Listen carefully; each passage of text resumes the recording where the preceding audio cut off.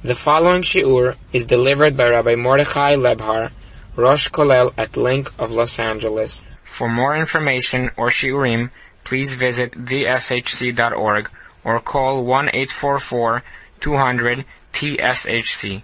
That's 1-844-200-8742. Okay, we are going to discuss a very interesting topic today that comes up in Parashat Bo, that really is relevant to many, many different questions we have when faced with situations of danger, whether to enter danger or not. In this week's parasha, we see by Parashat Bo that there was the Makat Barad was falling, and it was a danger to be outside. It was a danger to be outside. And if a person would be outside, he has a very high risk of getting killed. So, Moshe Rabbeinu tells Am Yisrael to go in and not to, and that way they shouldn't be harmed. Now the question is asked the following. Let's say somebody is in a situation of danger, and he does not want to necessarily go into a bunker and shield himself from the danger. Now it could be by Parashat Bo, it was almost sure that he would die, so that wouldn't be a good example. But using this scenario as a springboard to ask the following question: what would be if somebody is going to be in a situation where he is not sure if he's going to be in imminent danger? The sirens are blasting, and he doesn't know if being in a bunker is better or not. It's a very, very far out chance. So there's actually a story brought down in a newspaper called Digelenu, that over there it's brought down that by the early years of the state of Israel, could be even before, there was all types of bombings that would happen in Palestine or in Israel. And people came to the Chazon Ish and they asked him whether they are obligated in running to the bunker or not. And it was a situation where it wasn't imminent risk. Obviously everybody would say you have to go into the bunker. But it was a far out chashash. And there was a question of violating Shabbat in order to get to these bunkers. So people didn't want to always go and violate Shabbat. So the Chazon Ish said a very interesting answer. Chazon Ish said, it really depends upon the level of bitachon of a person. It really depends on the midat bitachon of a person. If a person has enough bitachon, so he doesn't have to go in. Say, you know what, every bullet has its address, and I'm not concerned.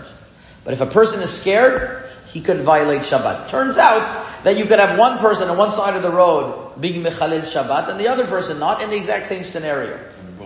And it's a very, very difficult psak to comprehend.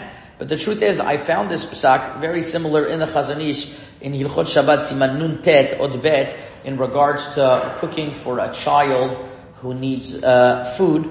And it could mess up the child's food pattern if you don't give him the proper food that he needs.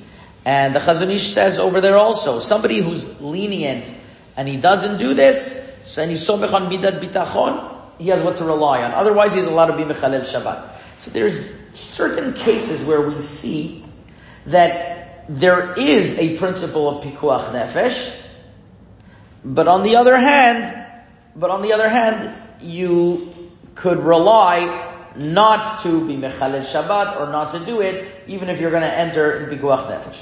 This is a very, very dangerous principle. What would this mean? That if somebody's life is in danger, then he shouldn't be mechalel Shabbat? We know that that's not true.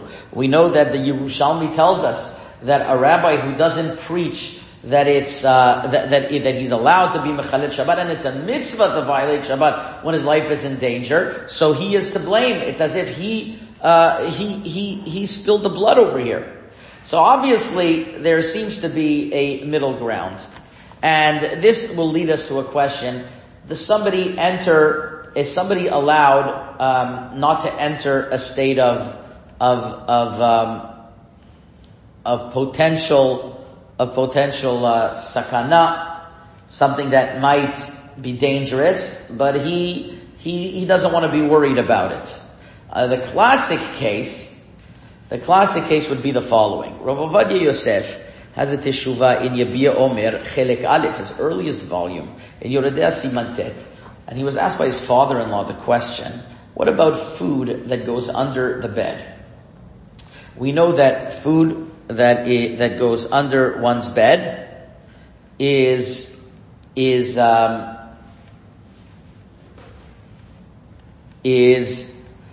forbidden to be eaten, and that's written explicitly in the Shulchan Aruch, Siman Kuf Tet Zayin. Shulchan Aruch doesn't write it's forbidden to be eaten, I'm sorry. The Shulchan Aruch writes that food that goes under someone's bed is, it has Ruach Ra. Now what happened if B'diavad it went under the bed? What would be the halacha then? So here you have an interesting, here you have an interesting question. If food that goes under one's bed, is it asur b'di'avad or not? So the Pitchei Teshuvah brings from the Shevut Yaakov. The Shevut Yaakov says that food that goes under one's bed, whether it's allowed to be b'di'avad eaten or not, is a question. And he was asked the following question. If an etrog went under someone's bed, could he use the etrog? The etrog has to be ra'ui to be used. And he brings a very interesting proof that it should be allowed. Why?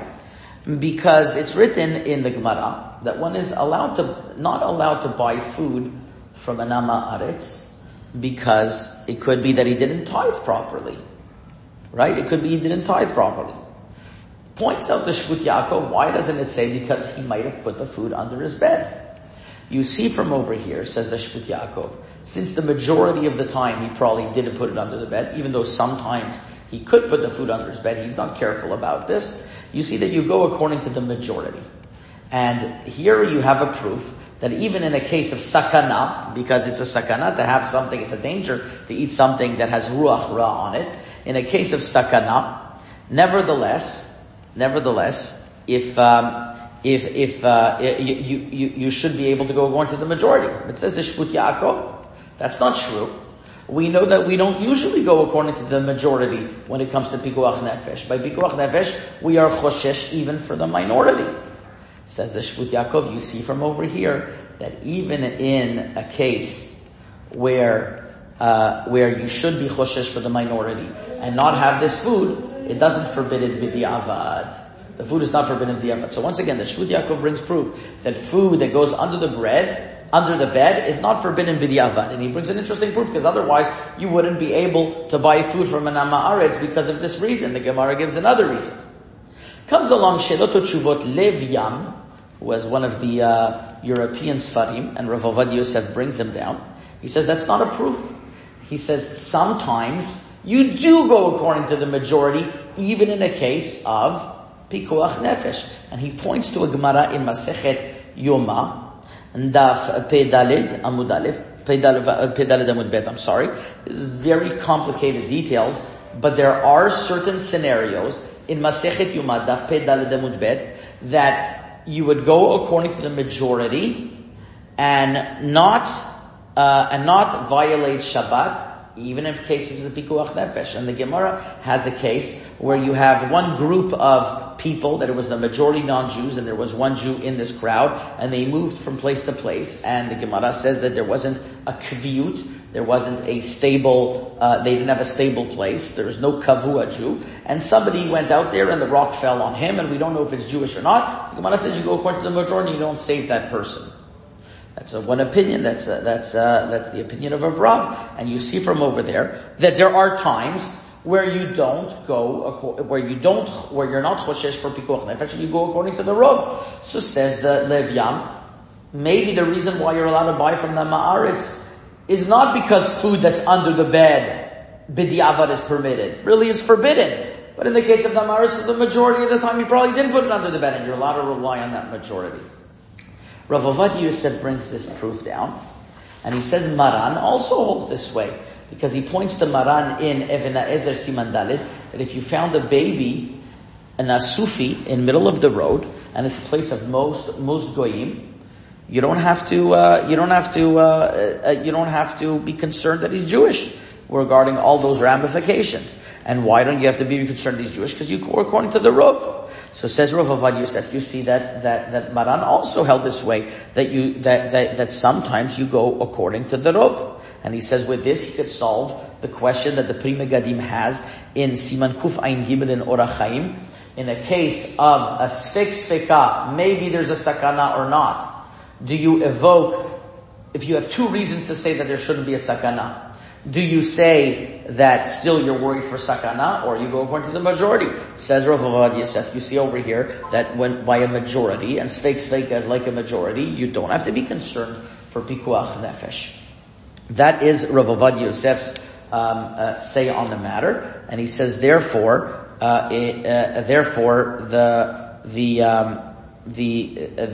proof of the Rashash, of the Shvut Yaakov is not a conclusive proof, but nevertheless he comes out that the food is mutar b'diavad. Rabbi Ben Zion Bashol is more machmir in Or Letzon, and he says that you shouldn't consume food that went under the bed even b'diavad, only in a case of great loss. It's a separate machloket.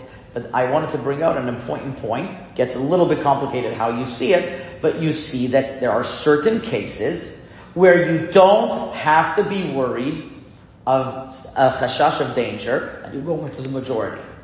The question is, when do you apply this case or not? Rav Avad Yosef says it applies even in a case that the majority of the time you know that Ma'aretz wouldn't have put something under the bed. So I would like to suggest that it could be that there is a difference between a Ma'aretz putting something under the bed.